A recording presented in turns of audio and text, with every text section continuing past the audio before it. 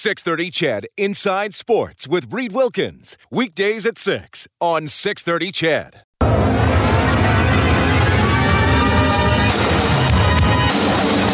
Back to McDavid, who earlier tonight scored his 30th. One-timer cleft bomb. Rebound. Score.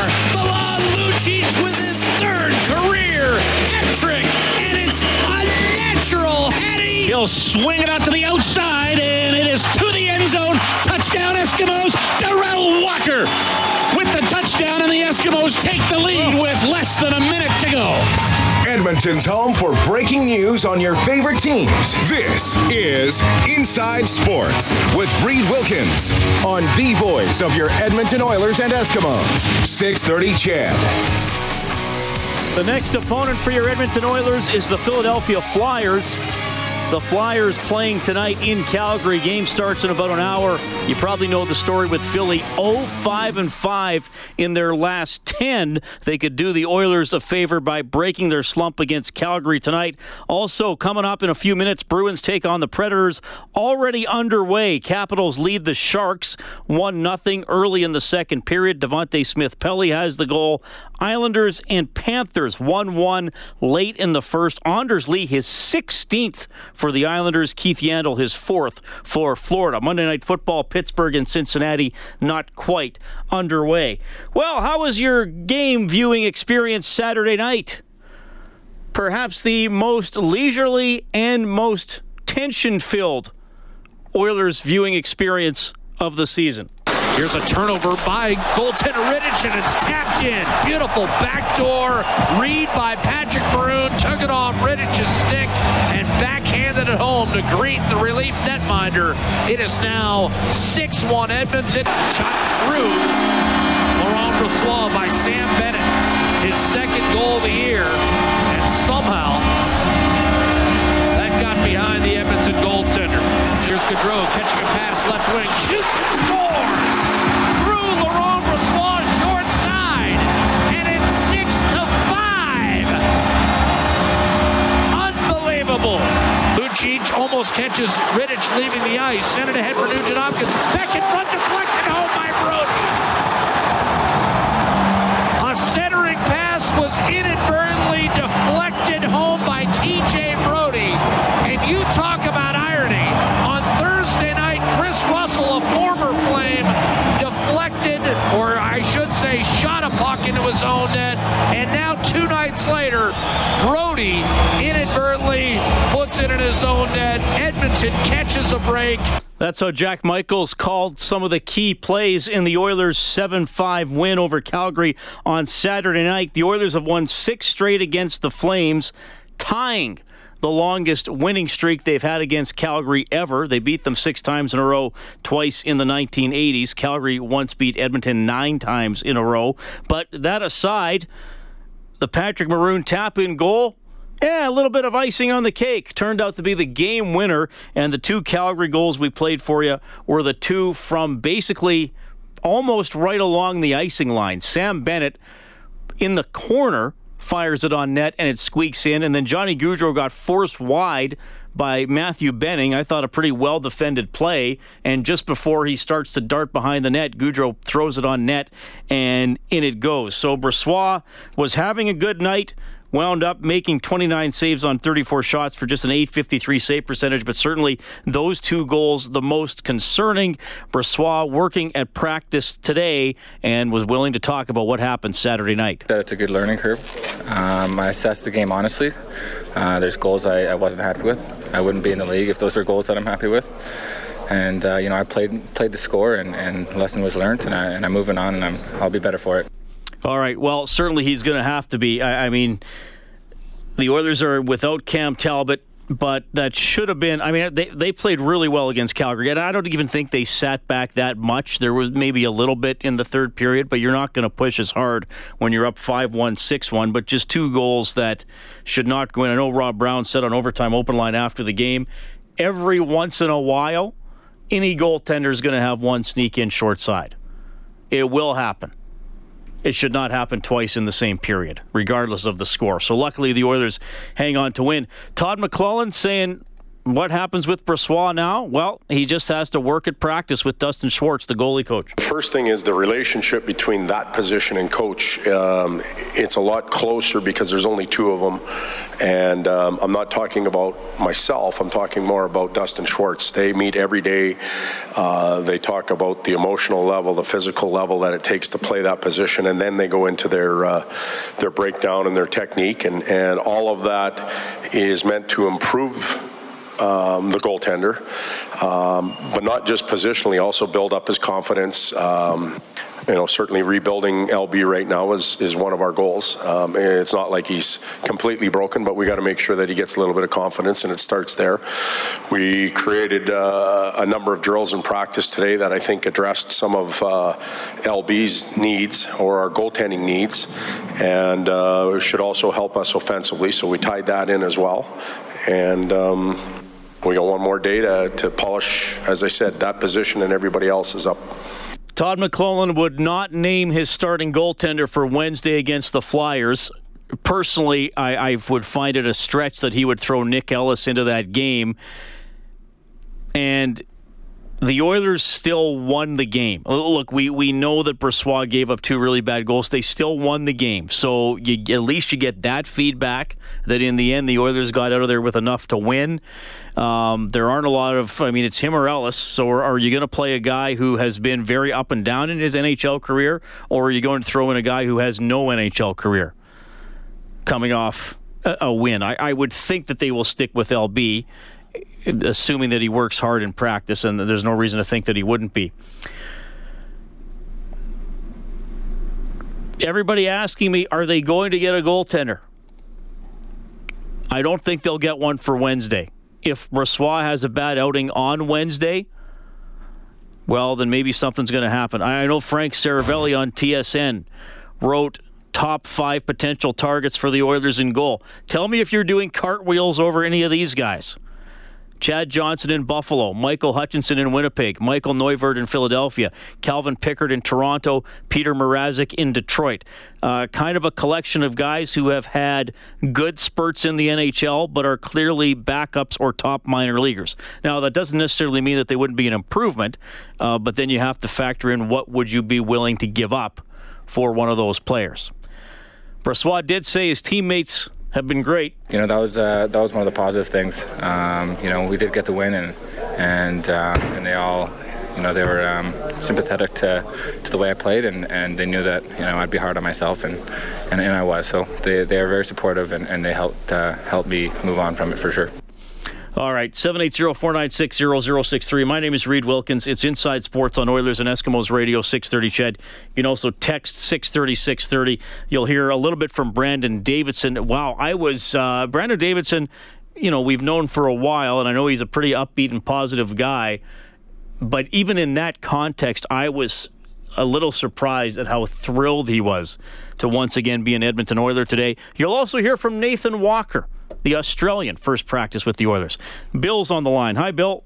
Hey, Reed. I was just thinking, we were talking about it this weekend, and we were wondering if Talbot was going down that road of Dubnyk, of the 1 bad goal per game, and now we're really kind of starting to feel shaky about that same thing happening with Brossoit. Have you had that feeling at all before, or that, here we go again feeling?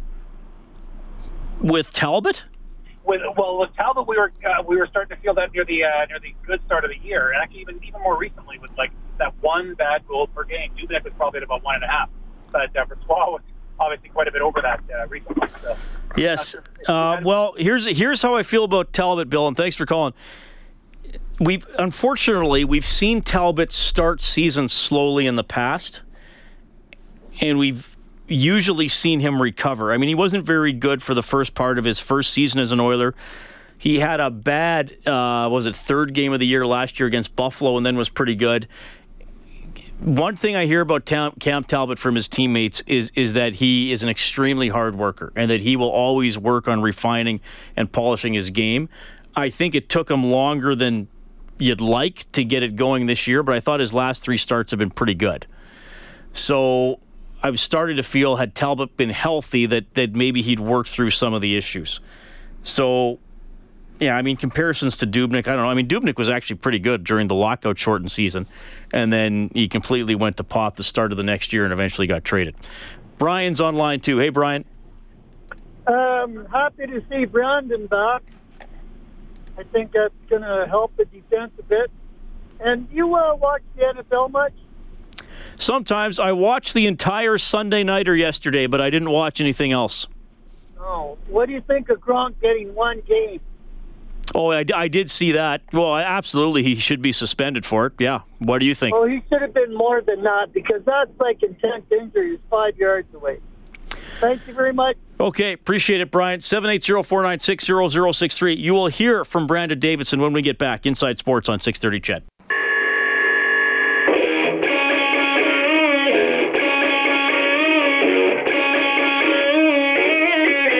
Donate a toy today and make Christmas come true for 25,000 less fortunate kids through 630 CHED Santa's Anonymous.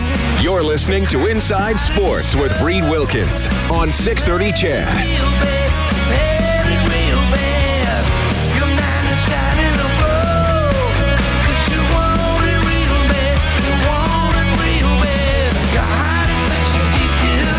All right, thanks a lot for tuning in tonight. Inside Sports on 630 CHED.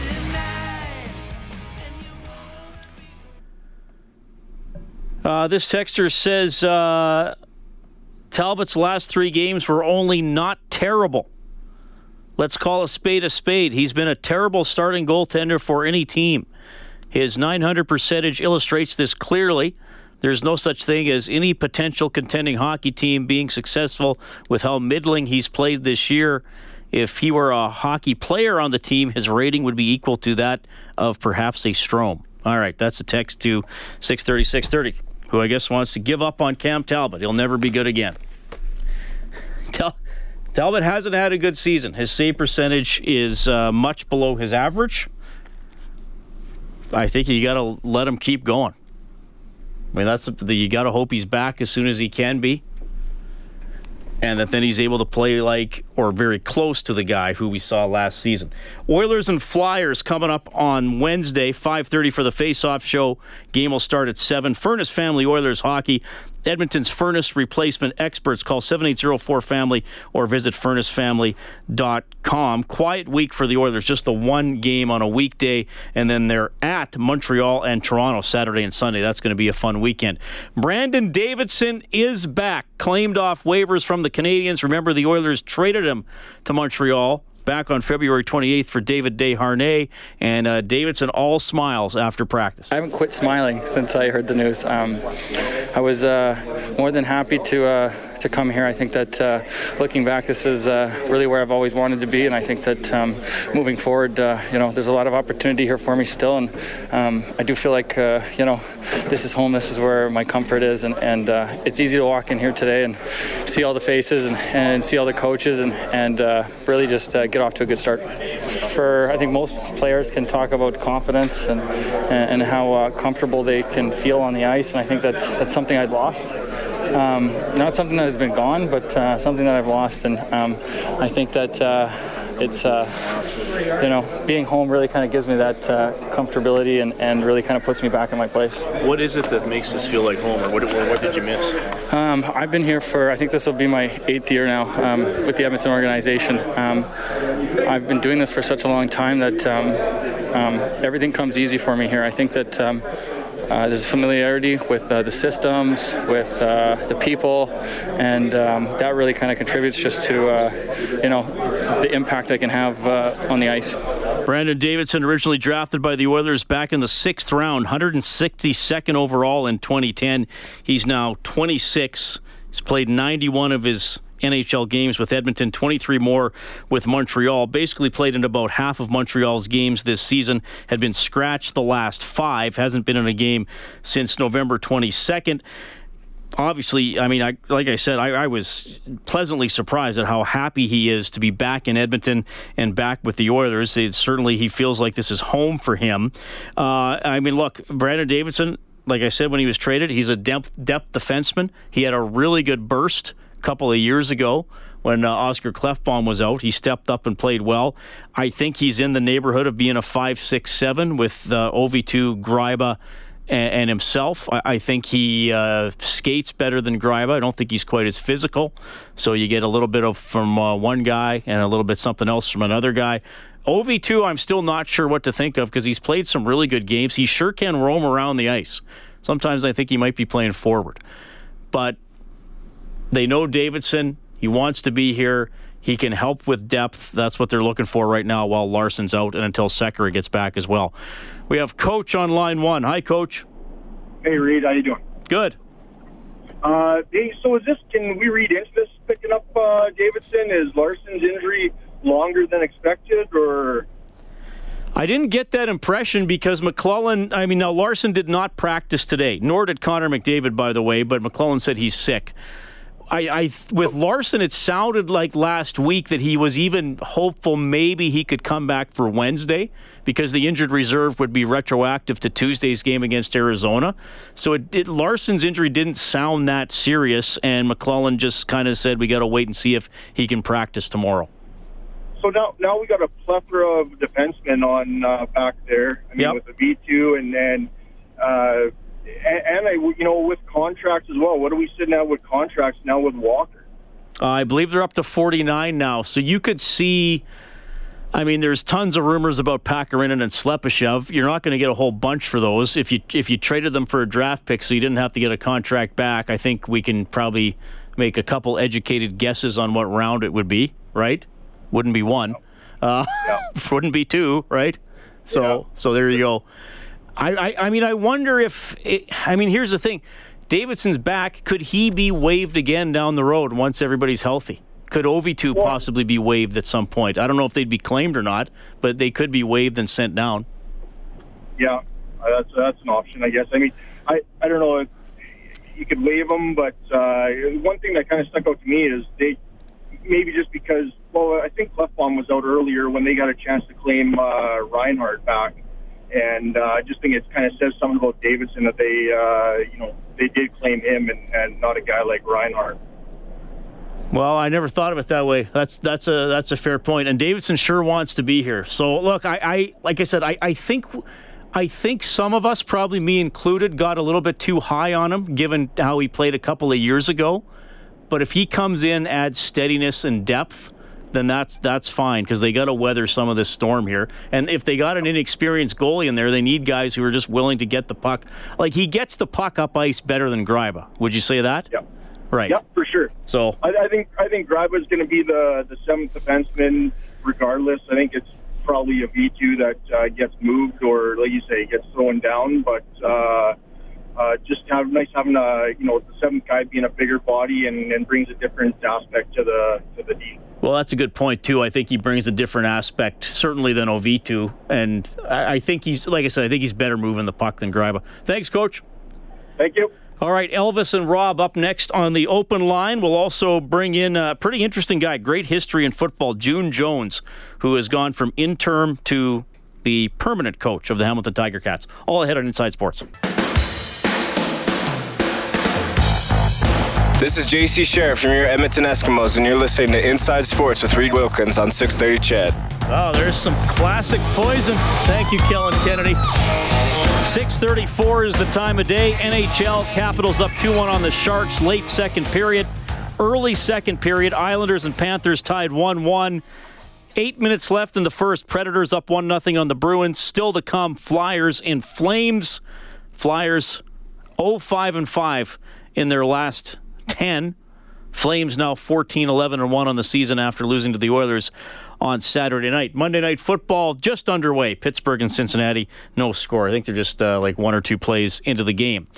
Brandon Davidson back with the Oilers. He was asked who his main partner had been on defense in Montreal. It was a bit of mix and match with everybody. There wasn't a set partner for me. I was the seventh defenseman in and out, so that changed quite a bit. I got some ice time with Jordy Bendel.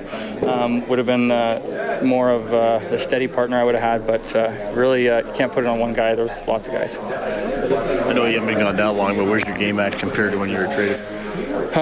You know what? I've been sitting out for a while here now. I feel really good about myself. I feel comfortable. I feel like my confidence has been growing. I really just need to get on the ice and have some ice time. I do feel that I'm stronger. I'm happier. I'm really ready to just pick up where I left off and even push further, see where I can go with this. I would think if you look at Wednesday's game, there's a greater chance Brandon Davidson plays than Nathan Walker, though that also depends on Adam Larson's health. We'll see if he practices tomorrow. Elvis is online too. Good evening, Elvis. Hey, Reed, how you doing, buddy? Doing quite well. Awesome. I've been listening to the show, and I've been listening to callers and different people and stuff like that. It's always a great show, but it just baffles me that, with Cam Talbot and people wanting to mail the check in on him and this and that. And as far as I'm concerned, nobody knows out there how long he's had this injury, how long it's been affecting him. Everybody knows that when you leave your position and someone comes in, that could be the last time you could play it, because that guy could turn out to win a job. And everyone says you don't want to lose a job to injury, and I don't think it would happen. But you just never know. But it does happen all the time. It does happen all the time, even though you like to believe it doesn't. Yeah. Exactly. And these goalies are a special type of people when it comes to the psyche, I hear. I don't know that for sure. So I think he'll come back, and I think it was an injury that was nagging him. I think he'll come back, and I think he'll be really, really aggressive, and he'll have something just to prove to these people that are ready to cash him in. And I remember when they were trading, when they were offering to trade for him. A friend of mine told me that he really didn't want to come to Alberta, and I didn't know if I believed that or not. And I heard someone talking about it probably about 2 weeks ago on one of the sports TV shows. And I don't know. Like it's people. The other night when I was listening to you and those guys were saying that you guys are weak broadcasters because we're the market or whatever. That was one guy. That was Sirius Gord. That was one guy. You know what? That was so full. That guy needs to do his research. Your guys are in one of the toughest markets because we love our team so much. I mean, 10 years no playoffs, and we're still calling in and getting upset. And I mean, you guys get tossed to the wolves every night. Like when the Oilers lose, and I listen to you guys, you and Rob, I'm just like, oh my God, I wouldn't want to be those guys tonight. They're in for a heck of an evening. I don't feel like there's any wolves chasing me, Elvis, but I do appreciate the call, buddy. Thanks. Just one more thing, Reed, really quickly. And Brandon Davidson, everybody needs to chill, man. Just like I heard you say that maybe people overrated him because he went on such a good run. That kid is just a great story, being a survivor and everything. It's hats off to that guy. All right. Battling cancer. Have a great night, Reed. Appreciate it, Elvis. Thanks for calling 780-496-0063. Talbot, 917 his first year as an Oiler, 919 last year, 903 save percentage this season. McClellan did say that McClellan said that Talbot originally had a little bit of this upper body tweak that Wednesday game against Detroit. Then he was sick for the game against Buffalo, felt better, came back and played against Boston, then played against Arizona, and then the upper body tweak flared its ugly nostrils again. And that's why we are where we're at. He's going to be out at least another week. Rob on line 3. Hey, Rob. Hey, how are you? Thanks for taking my call. The goaltending situation, do you think any of it has to do with the goaltending coach? I don't know about that, because Schwartz has been here a few years, and he was the goalie coach here last year. So I know people bring that up, but I like if there's a good relationship between player and coach, I don't see why it would sour to that extent, or a coach would do anything that different over the summer that was working. Like I watched Talbot, now watching Brossoit, and they both kind of have the same tendencies. Like they go down early, they're deep in their net. I don't know if it's confidence thing, or if it's just the way he teaches, right? I think it's the way he teaches, Rob, and I honestly think it's the way a lot of goalies are taught now. I don't know if you heard Kelly a couple weeks ago, Kelly Rudy, but he said, I asked him about that, and he said, I don't think it's a Talbot issue. He goes, I think that's the way goalies are taught now. They tend to drop, they leave the high shot open. If Kelly feels around the league there are too many short side goals. Now, I'm not letting Brossoit off the hook, because those shouldn't go in on Saturday.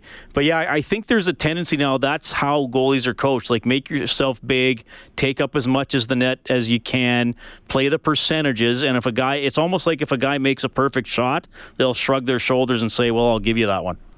Yeah. Well, but it's a good question. The Toronto, one of the power play goals by Nylander, he was down before he even released the puck, and he just blew it over his shoulder, and he just kind of shrugged after it went in. I'm thinking, well, if he's out a little more, standing up a little more, then it hits him. Well, I think maybe for him on that one, he may be out a little more. And how often when Talbot has been playing well, it almost looks like he's right on top of the guy when the shooter's taking the shot, right? So maybe more so than whether or not they're dropping down, it's how quickly you could read the play and get out on it. Because I also think, Rob, when Talbot's playing well, and you obviously watch, it sounds like a large majority of the games, if not all of them, how often when Talbot is playing well is he almost looks like he's a step ahead of the play, right? And he just swallows up the puck. And his angles are right. And then you don't notice that he's going down because he's so on top of the shooter, he just swallows the puck. But Wednesday's game will be a big tell. Well, if Brossoit doesn't play well, then something's going to have to happen. Yeah. And now they're at 49 contracts, so what's going to happen there? Well, I know. I mean, I know it's tough because are you going to trade? Like, who wants Eero Pakarinen, right? Who's dying to acquire him for to give you a goalie? I don't know. Right. And they picked this guy from Washington, and it sounds like, is he going to play? Well, if he's not going to play, then why did they pick him up? Yeah, I don't think he's going to play Wednesday, but yeah, we'll see. Thanks, Rob. All right, thanks, Reed. All right, quick timeout. More Oilers chat later on in the show. This is going to be fun when we get back. Football, not NHL, football coaching legend, now in the CFL, but he's coached in the NFL as well. June Jones is going to join us. June Jones has been coaching football since 1983. He took over as the Hamilton Tiger Cats interim head coach during this past season, and the Tiger Cats turned it around, though they still weren't able to make the playoffs. Well, today the Tiger Cats naming June Jones the permanent head coach of the team. June, welcome to Inside Sports. How are you doing? Well, I'm doing good, Reed. I hope it's nice and warm up there. I'm in Honolulu at the moment. Oh my goodness! Well, it's warm for this time of year, but I doubt it's anywhere compared to Honolulu. Let me put it this way, June: you could not golf in Edmonton today. Okay. What's the coldest it gets in Honolulu? I mean, probably not that cold, I would guess. So actually, when I got here about 10 days ago, I got off the plane and it was 59 degrees, and it was about as cold as I've ever felt it. And now it's back to about 75 and beautiful. Okay, well, I'm just quickly doing a conversion because we're at -3 Celsius today, which is quite nice. The ground is snow covered. I mean, if it were so, we're looking at about. We'd be about 28 Fahrenheit, I want to say, if I'm doing that right. So there you go. A little bit of a difference. Beautiful. What's the coldest you've ever coached or played a football game in, June? Well, actually, they claim the Green Bay game with Dallas Cowboys was the coldest, but we played in 59 below in Green Bay in 1990. Barry Sanders' second year. And that was as cold as I've ever been. So how did you keep warm? Or were you in a booth? Well, I tried to stay warm as I could in pregame warm-up, then went to the booth. Okay. So you got to be a little more comfortable then. That's not bad. June, thanks for coming on tonight, and congratulations on having the interim tag removed. You're now the head coach of the Hamilton Tiger Cats. June, man, I got to ask you about this last season. I mean, you came in partway through. When you took over as head coach, the team was 0-8, and you were able to go 6-4. Tell me how you were able to help turn it around a bit there. Well, it was very interesting. One of the more difficult things I've ever done. I've kind of been, every job it seems like I've had has been in that condition, but usually you got 6 months to kind of, get ready to go play your first game. And obviously we were already into the season, 0-8. And so, I just did the things that I normally do, try to change the culture of the whole place and make it a we group instead of a me group. And, I'm just a firm believer that team success has to be prerequisite to personal success, or you're never going to be as good as you can be. And so I obviously got them convinced that we got to change a lot of things internally, not just the X's and O's, but the attitude in the locker room, the attitude on the field, why we do the things we do. And so I was able to get those things across. Well, it certainly made a difference. I guess probably from an Eskimos perspective, a lot of fans are glad we didn't have to play you guys after you took over, because the Eskimos got a couple early season victories over Hamilton. You've been playing and coaching a long time, and I know you were in the CFL earlier in your career. Give me your perspective. Is coaching in the CFL different than coaching NCAA or coaching NFL, or fundamentally do you feel like you're doing the same types of things? Well, fundamentally, I feel like it's the same thing. Although the game is so much different, there's so many more rules. The personnel stuff is different. The ratio stuff is different. But once you're on the football field, the same things that are successful in college and in the National Football League are the same things that are successful in the CFL. I really. I really enjoyed it in 1986 when I was with Ottawa. I loved the CFL when I played in 82, and so it came back to me real quick about the advantages offensively you have with the size of this field. So that made it kind of fun to be a part of, and fun to tweak things and make things better. And I think we'll be better next year too, because I have a whole off season to kind of tweak them again.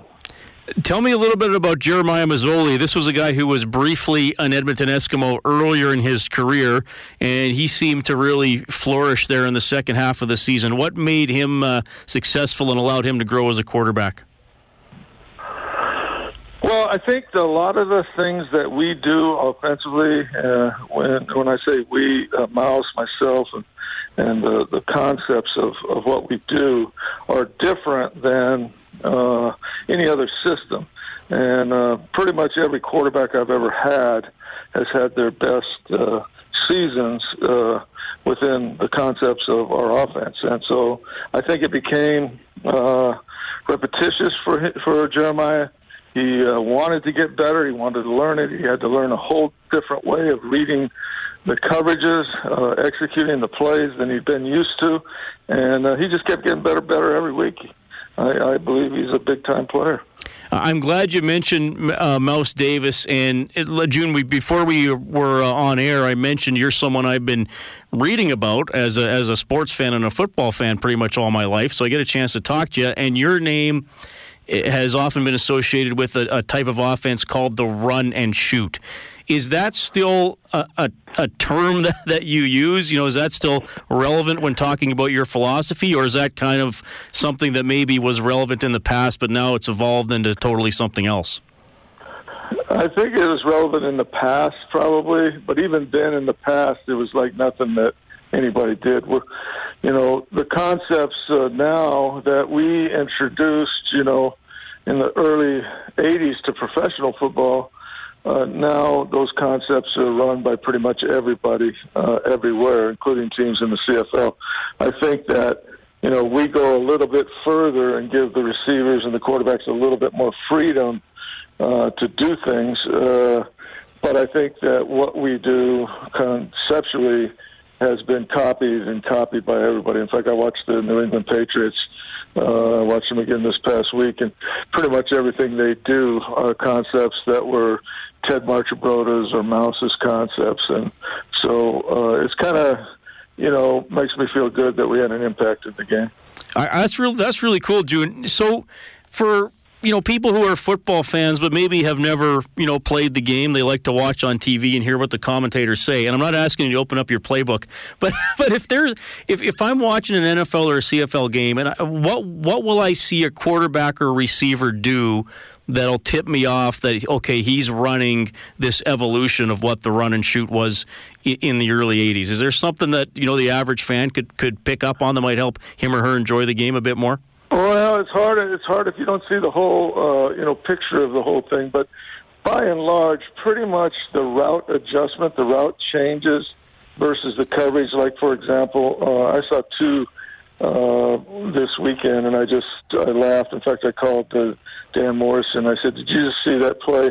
I said, "They're running Army, what we call Army," and it was a touchdown by I want to say Houston or somebody ran it, and so because he's living down in Texas, and then the ability to run a curl route over the middle or take it down the middle of the field that goes cover two.